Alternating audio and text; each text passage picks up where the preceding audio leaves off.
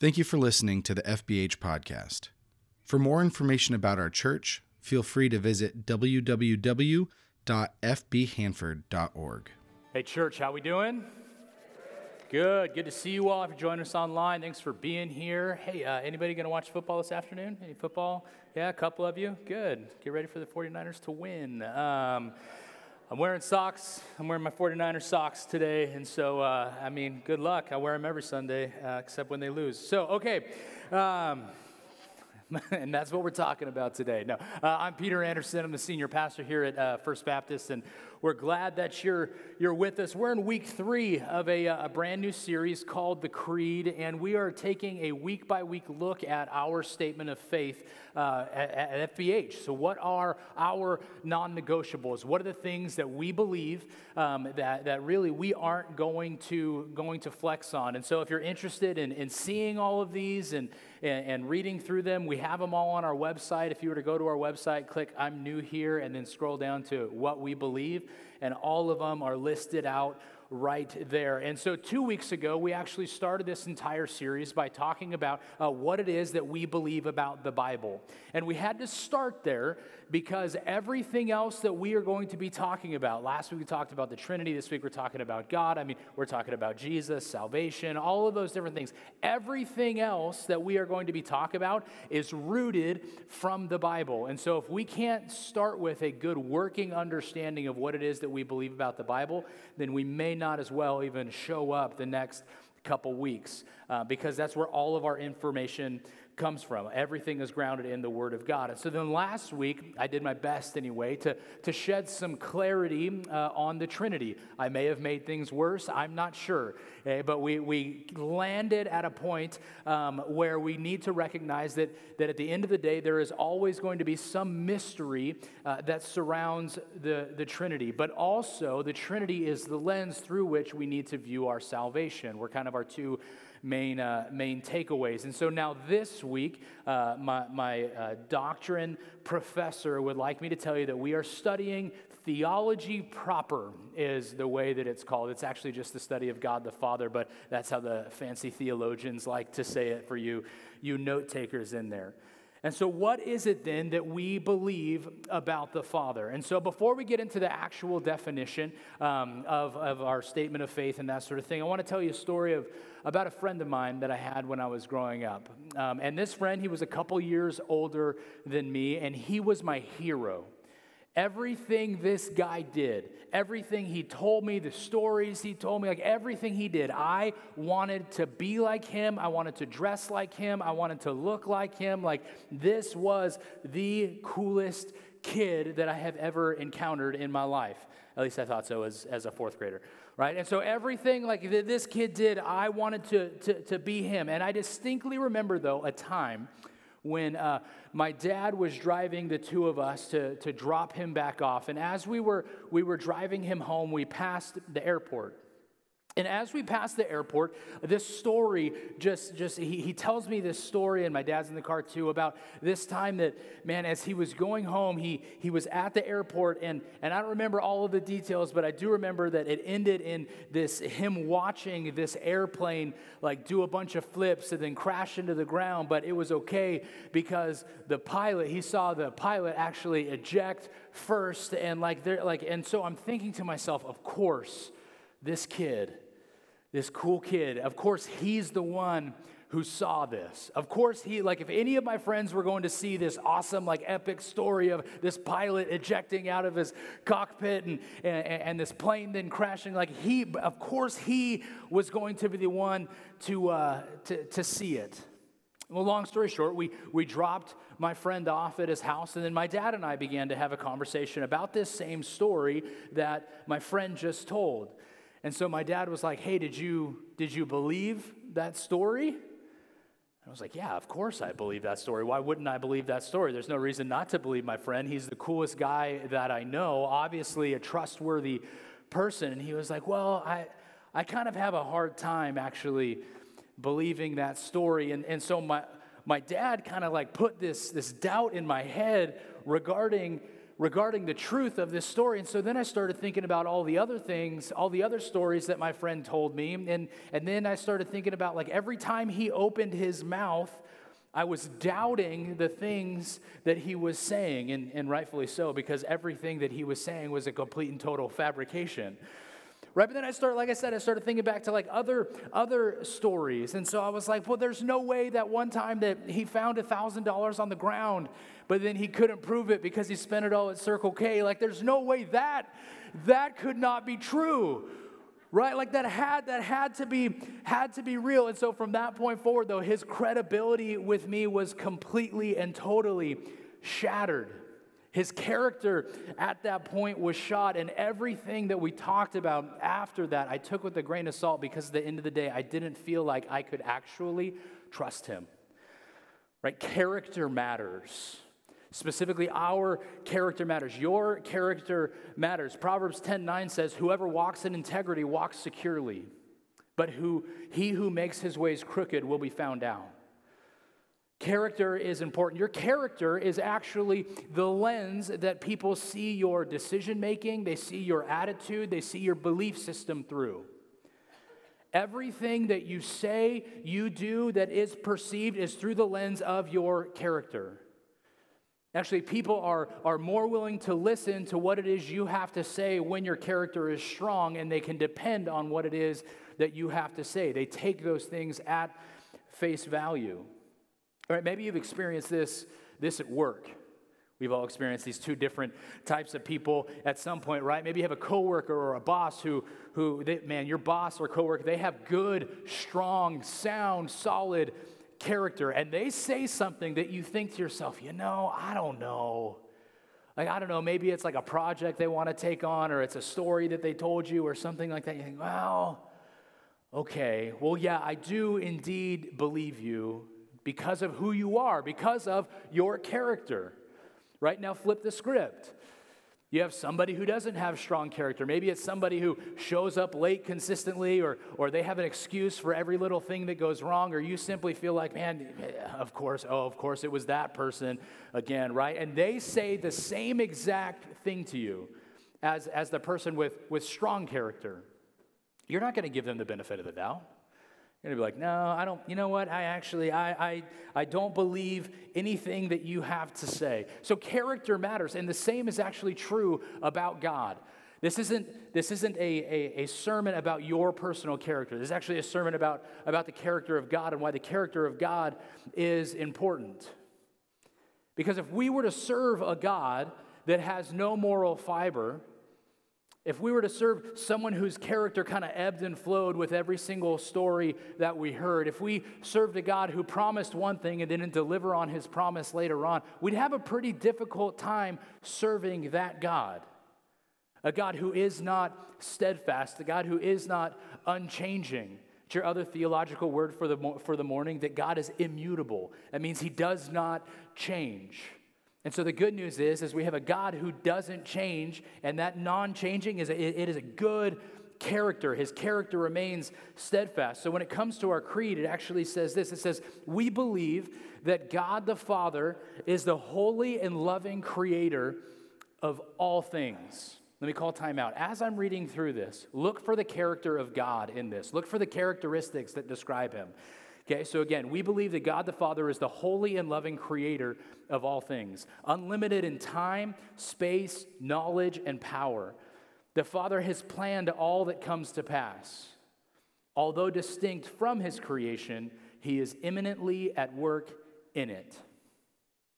Because there's a lot of descriptors there. There's a lot of characteristics of God. And so while we're going to focus on his character, maybe part of his character that we need to understand are his attributes, is the way we call them.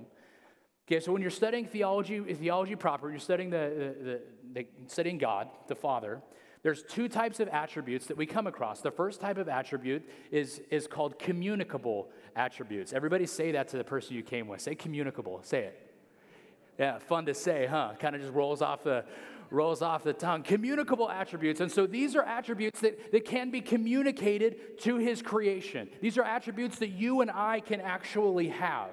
right? And so when it talks about, in our creed specifically, in our statement of faith regarding God, when it talks about the fact that God is love, right? He is a loving creator. Okay, the communicable attribute there is love, because you and I are capable of love. Though that love is imperfect, it's finite in nature because all of us are finite beings. We aren't God. That attribute still can be communicated because we are able to love other people. And so there's a whole bunch of different communicable attributes. Think about even the fruit of the Spirit from Galatians 5, right? Think back to the VeggieTales song if you can't remember what they are. But you're talking about love and joy and peace and patience and kindness and goodness and all of the things that go on. Right? Those are all communicable attributes. Those are actually attributes of the Holy Spirit. Those are attributes of God. And so as we become more like God, those attributes, communicable attributes, should begin to take shape in our lives. Those are the communicable ones. Now we have the flip side of that, though. We have incommunicable attributes. Say that to the person you came with. Come on, say it. Not as many of you said it this time. Incommunicable. Okay, good. Incommunicable attributes. Those are attributes that are reserved for divinity alone. Those are attributes that are reserved only for God. And so when you're looking back at our statement of faith, when you're looking at our creed, you'll see a couple things that stick out. We see the fact that God is holy. Now, while we strive for holiness on this side of eternity, we're never going to get there, right? So we will never become holy. That word holy means set apart. And so we're never going to be set apart until we are with God in glory, okay? So God is holy. That's incommunicable. He is unlimited. That's incommunicable. And so even from our statement of faith, we see that God is omnipresent. Okay? God's everywhere all the time. So for those of you who are only like apologize when you cuss in church, but you don't cuss and you don't apologize when you cuss somewhere else, like God's there too. You know he doesn't live here, right? Like you're aware of that. Okay, so God is not only he's omnipresent, okay, God's also omniscient. He knows everything. He is all-knowing. And so his omnipresence, his omniscience, and of course his omnipotence, he is all-powerful. He is the only creature, the only being in the history of the world who is these things. Even when you're thinking at it like a spiritual level, oftentimes we put Satan and God kind of close to each other, and we think, oh, you wake up and you're like, oh, Satan's trying to get me this morning. I'm sorry, he's not. The enemy might be. But Satan probably doesn't care too much about you and I. Satan's probably spending his time working on people who are very, very, very influential. I don't care how important your mom says you are, okay? Satan isn't there. Satan is not here right now. At least I hope he's not. The enemy might be, okay, but Satan himself is not. And so these omnis are incommunicable. We cannot have these different attributes. And so it's important for us to understand. It's important for us to understand that how great it is to serve a God that has both types of these attributes. That means that we have a very personal God. We have a God and these communicable attributes that we can relate to. We have a God who we understand what love is because we are capable of love. We understand what justice is because we are capable of justice. We understand what joy is because we are capable of joy after we have our coffee, right? Like all of those things are good, important things. They're communicable. It allows us to relate to God. But also, we have a God that we are never going to be equal to. And that's the nice thing about these incommunicable attributes as well. I never personally, and maybe you're different, I never want to serve a God that I'm going to be equal to. Ever. I want to recognize that my God is at some point bigger than me. My God is more powerful than me. He knows more than I do. He is everywhere, right? He is all powerful. All of those things, that's the God I want to serve, and that's the God I get to serve. And so at some point, while God is personal, he also is above me. He is also he is also more powerful than me. He is all of those different things. So both of those attributes are important. And beyond just the attributes, we need to take a deeper look at his character specifically. So then what is it that defines someone's character? Like any normal person, most likely the character of a person is shaped by their reputation. It is shaped by the decisions that we see them make over and over and over and over again, right? And so as you're reading through the stories in the Old Testament, as you're reading through the stories in the New Testament, in the Gospels, as you're looking at Paul's writings towards the end of the New Testament, all of those different things actually reveal the character of God. That is his reputation being established over and over and over and over again. And so here's why this is important. And for you note takers, this is the note for the morning that you want to write down. Where the Bible is silent about something, specifically something maybe that's important to us, we have to rely on God's character to fill in the blanks. We have to rely on God's reputation to fill in the blanks. So if you can better understand the character of God, I can better navigate the complexities and hardships of the world around me. Let me give you an example, and it's a hard example. When Sarah and I lived in Apple Valley, we were in a small group, okay? And in that small group, we became friends with two of our closest friends at the time, and they were just baby Christians. They had just come to faith, and before they were living together, but they weren't married, and so then they got married, and man, just their trajectory took off. It was incredible to be able to see how God moved and worked in their lives, and so they had, I think it was 2 kids at that point, and they were pregnant with a third, and we were so excited. We threw a little party for them, and we're celebrating and all of that stuff. And then Sarah got a phone call from the woman, and they had just found out that she had miscarried about halfway through their pregnancy. And so they asked me to come over and to pray with them because I was in their small group, but it's also their pastor, and because the next day they were going to the hospital and she was going to have to deliver her stillborn baby. Probably one of the most difficult things I've ever had to do as a pastor is go over there and pray with them. I'm like, what do you pray at that point? Like they don't.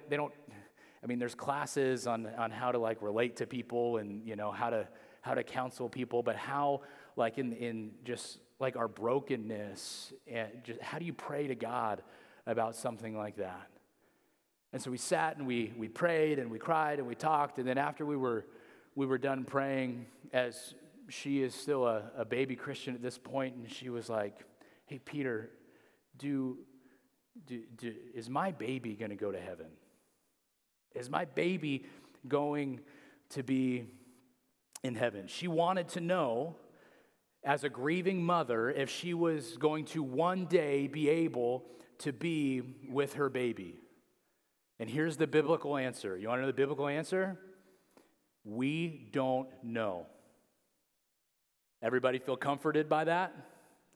Everybody feel good about that? No, that's hard. And so as I'm sitting there across from her, as she is crying, as she still has her infant child inside of her, whose heart is no longer beating, like there is no comfort in that. The only evidence we have from Scripture, because this is a question we get oftentimes, is do we believe that babies go to heaven? Like, how is it that I sit there and explain to this mom and dad in the middle of their grief that we aren't sure where their baby is going to end up? And that's hard for us. It's hard for us as people who look at the Bible for our answers, who we say, hey, what does the Bible say about this? And largely, Scripture is silent about it. There's one instance, and we hang all of our theology on this one line in the Bible. It's in 2 Samuel 12, verses 22 and 23. You guys remember that story of David and Bathsheba, where David got in trouble because he saw Bathsheba, he got Bathsheba pregnant, and then husband died, like all of those different things. So now David and Bathsheba are married. Bathsheba actually has a baby, but the baby's very, very, very sick. And so David spends a ton of time weeping and mourning and crying and fasting and praying and doing all of the things that he's supposed to be doing. But regardless of what it is he does, God decides to take the baby. And so the baby dies. And this is what it says in 2 Samuel 12, 22 to 23. It says, he answered, this is David, while the child was still alive, I fasted and wept, and I thought, who knows? The Lord may be gracious to me and let the child live, but now that he is dead, why should I go on fasting? Can I bring him back again? I will go to him, but he will not return to me. Did you catch it? I will go to him. That's our entire theology regarding where babies end up. That's it. And so as we're sitting there and trying to figure out, like how is it that I as a pastor, my job is to love people and care for people, and in this instance, this mom, like her baby had died, and there is nowhere in Scripture where it explicitly states that when a baby dies, they are going to heaven. That's problematic for us as Christians who believe what the Bible says. So what am I supposed to say to my friends in my small group? Again, when the Bible is silent on issues that we are walking through, we have to count on the character of God to get us through. So many of you here, as I'm sitting here building this case of we don't know, you feel that anxiety inside of you right now? Many of you who've been Christians for a really, really long time. And you think, hold on. No, yeah, of course we believe that babies go to heaven. And let me be clear, my official stance is I believe babies go to heaven. But as you're feeling that anxiety and like that angst and like how can the Bible not be clear about this? Like I know for a fact that I know a lot of you in here have struggled with the same thing, that you have had miscarriages and have had that difficulty. And maybe you're in the same spot of like the Bible doesn't say anything about it.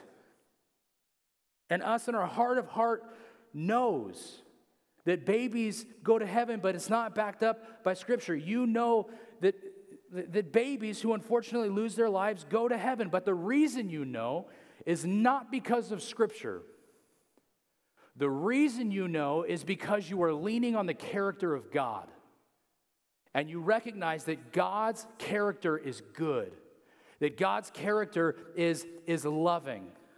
So because I know that God is just and God is love and God does all things for the good of those who love him, I lean on his character to unashamedly say, yes, I believe your baby is in heaven because I serve a God who I believe is all of the things that I just stated.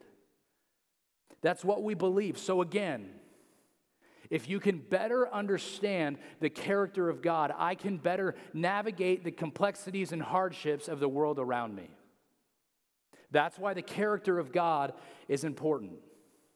And so this message, it falls woefully short of explaining all of the complexities of who God is. But because beyond his character, like God is the architect of the world. So as we look around at the beauty that he designed for us, at least there's fog today, so you can't see much of the beauty. But if the fog wasn't there, then the smog would still be here. We still wouldn't be able to see his beauty. But like an hour after it rains, we can see God's beauty, right? But even this morning, Mike Watkins, he comes and prays for me before every Sunday message. And he said, God, thank you for the fog, because if it wasn't for the fog, we wouldn't have the coastal redwoods. It's like, that's the perspective I need today.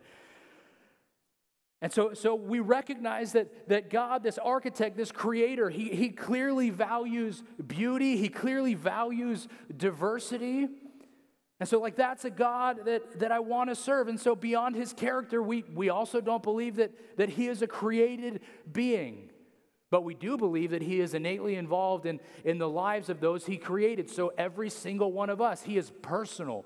And he is interested in a relationship with all of us. And again, beyond his character, he is sovereign. He's over everything, and it knows exactly what is going to come to pass, both in this world and your life specifically. Romans 8:28 actually says, and we know that for those who love God, all things work together for good, for those who are called according to his purpose. Every time we see God move or act, we recognize that he is continuing to build a case for his character. Every single time. So every single story that you read in the Old Testament, he is building a case for the consistency of his character. And as we continue to follow God, as we continue to move forward in our relationship with him, we need to remember that our character should be consistently moving towards God's. I'm saved. I'm going to heaven because when I was 8 years old, I went to VBS and I prayed a prayer, and that's kind of the end of it, so I'm not going to do my best to be like God anymore. That's not what Scripture tells us. Actually, in Ephesians 4:22-24, it says, "You were taught with regard to your former way of life to put off your old self, which is being corrupted by its deceitful desires, to be made new in the attitude of your minds, and to put on the new self, created to be like God in true righteousness and holiness." Our job is for our character to continually become more like God's. To every single day, even as I pray like the ABCs at the end of every single one of our messages, I'll do it again, that choose to follow God piece means we are supposed to wake up and every single day choose to be more like God. Over and over and over again. And it's not so we can be God. There's plenty of religions out there that allow you to earn godhood or whatever. Let me be absolutely clear. None of you in here will ever become God. Regardless of how hard you try, none of you are going to be God. So try as hard as you possibly can to prove me wrong, okay? Because at least that way you'll all be more holy. But none of us are ever going to be a God. And that's a lie from Satan. It's like his oldest temptation. He promised Adam and Eve that back in Genesis 3:5 when he said, hey, all of you could be as gods, as King James Version says it.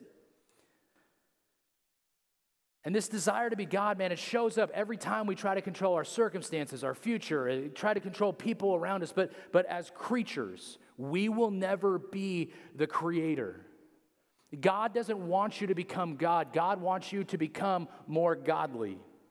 He wants our character to reflect his character, taking on his values, his attitudes, his character. We are meant to put off the old self. Again, which is being corrupted by its deceitful desires, and to put on the new self, created to be like God. So God's ultimate goal for your life on earth is not comfort, it's character development. He wants you to grow up spiritually and become like Christ. After salvation, he wants you to become like Christ. And becoming like Christ doesn't mean like losing your personality or becoming some mindless clone or anything like that. Like God created your uniqueness. So he certainly doesn't want to destroy your uniqueness. Like Christ-likeness is all about transforming your character, not your personality. And so God wants, man, he wants you to develop the kind of character described in the Beatitudes in Matthew chapter 5 as Jesus is talking. You want to know what your character should look like? Flip to Matthew chapter 5. Read about it there. He wants your character to look like the fruit of the Spirit. He wants your character to look like 1 Corinthians 13, where we always talk about it in the sense of a wedding, but he's just talking about a bunch of people who can't get along. That love is patient, love is kind. He's not talking about your wife. He's talking about just people.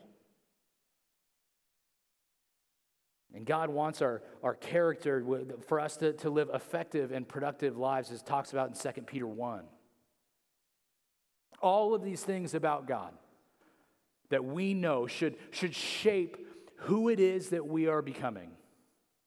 And then if all of that doesn't sway you, if all of that character of God stuff doesn't sway you, then we need to take a second and remember the greatest thing that God ever did for humanity.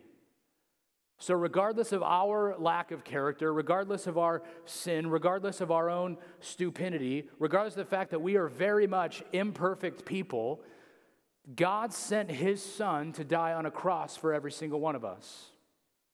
It's the single greatest thing God ever did for humanity. He sent his son, divine royalty, part of the Trinity, and traded perfection for imperfection because he loves you. And so it doesn't matter how far gone you are. It doesn't matter what it is that you've done. It doesn't matter the poor decision you made last night or last week or 10 years ago. The character of God is a character of one who forgives. We see it over and over and over again in Scripture. Look how many chances the Israelites got. Give me a break.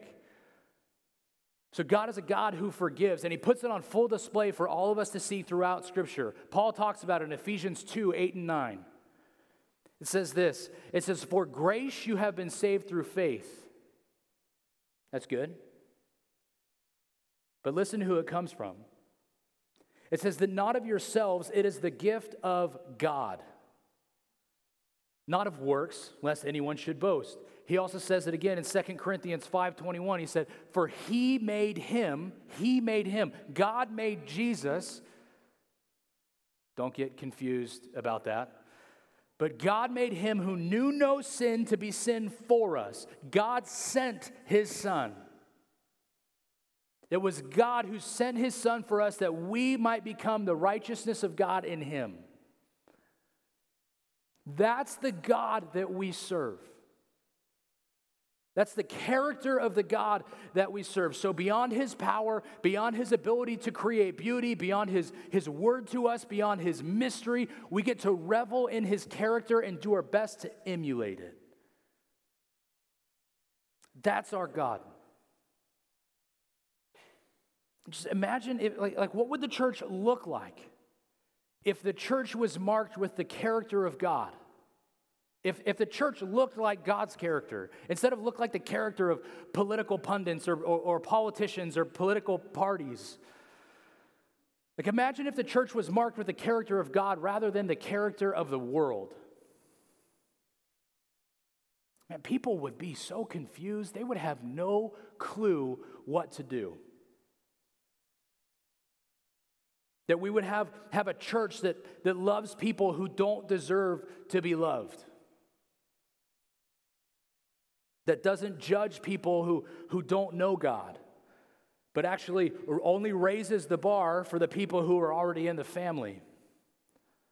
And that's the Bible. The Bible doesn't say don't judge people. The Bible actually says, yeah, judge people. Judge the people who are in the family of God. Make sure you hold them to account. And everybody else, love them well. That's what the Bible says. What if the church was marked by that instead of us flipping it on its head and giving everybody in here a pass and judging everybody else out there? That's what the church should look like. A church that's humble and not arrogant, even when we're right. A church that's more concerned with walking with people than proving ourselves correct. And I'm not just talking about FBH. I'm talking about a capital C church. I'm talking about churches across the world who all of us have this problem of sin. Like sin isn't unique to Hanford, California. It doesn't just sit here like the fog does. It's a global issue. And so we need to continue to do our best to move towards God every single day. So that people who are not a part of our church, people who have no context for who God is, who don't yet know the love of Jesus, man, they can land here and be like, you know what? Man, that's the God that I want to serve. That's the character of the God that I want to serve. And so beyond just representing God's character well, let's talk about you for a second. And the difficulty that you walk through. My guess is your current stress is probably not written about in the Bible.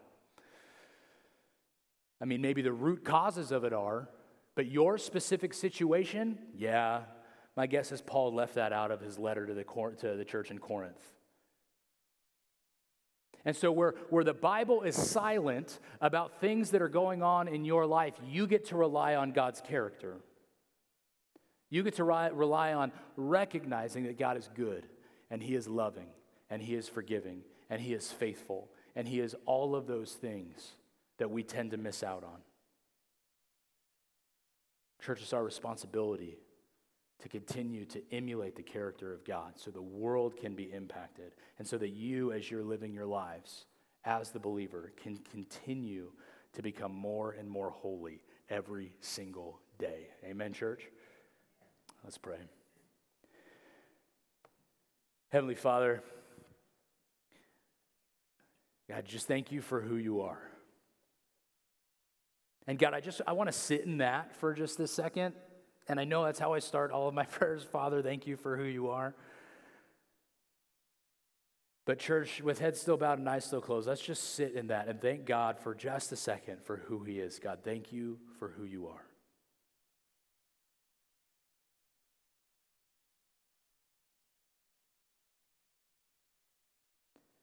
God, thank you for your attributes that are both communicable and incommunicable.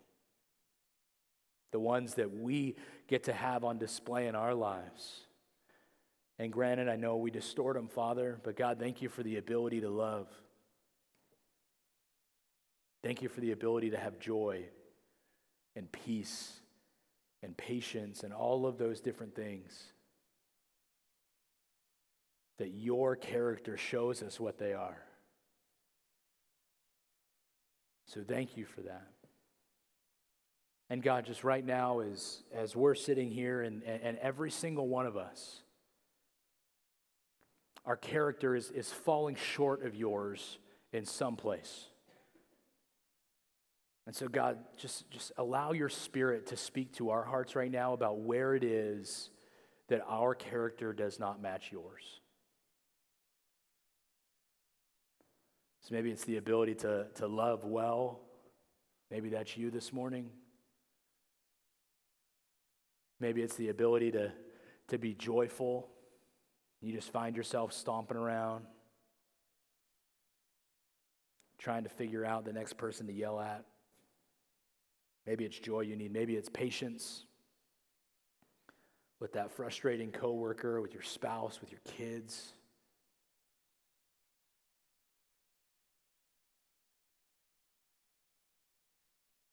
Wherever that may be this morning, and all of us have work to do.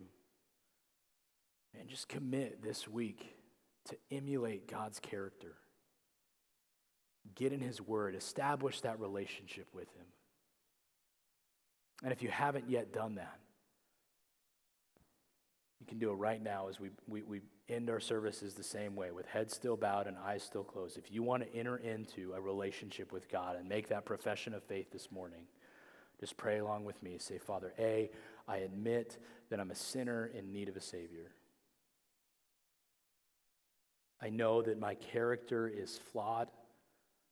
I know that I am sinful. I admit that, Father. But B, I believe you sent your Son to die on a cross for all of us. That you traded perfection for imperfection so we could spend eternity with you as He conquered death, and see that we would choose to follow you every single day. That our character would look as close to yours as we possibly can get it to, as you continue to renew us, as your Spirit continues to renew us. So we love you, Father. It's in your Son's name we pray. Amen.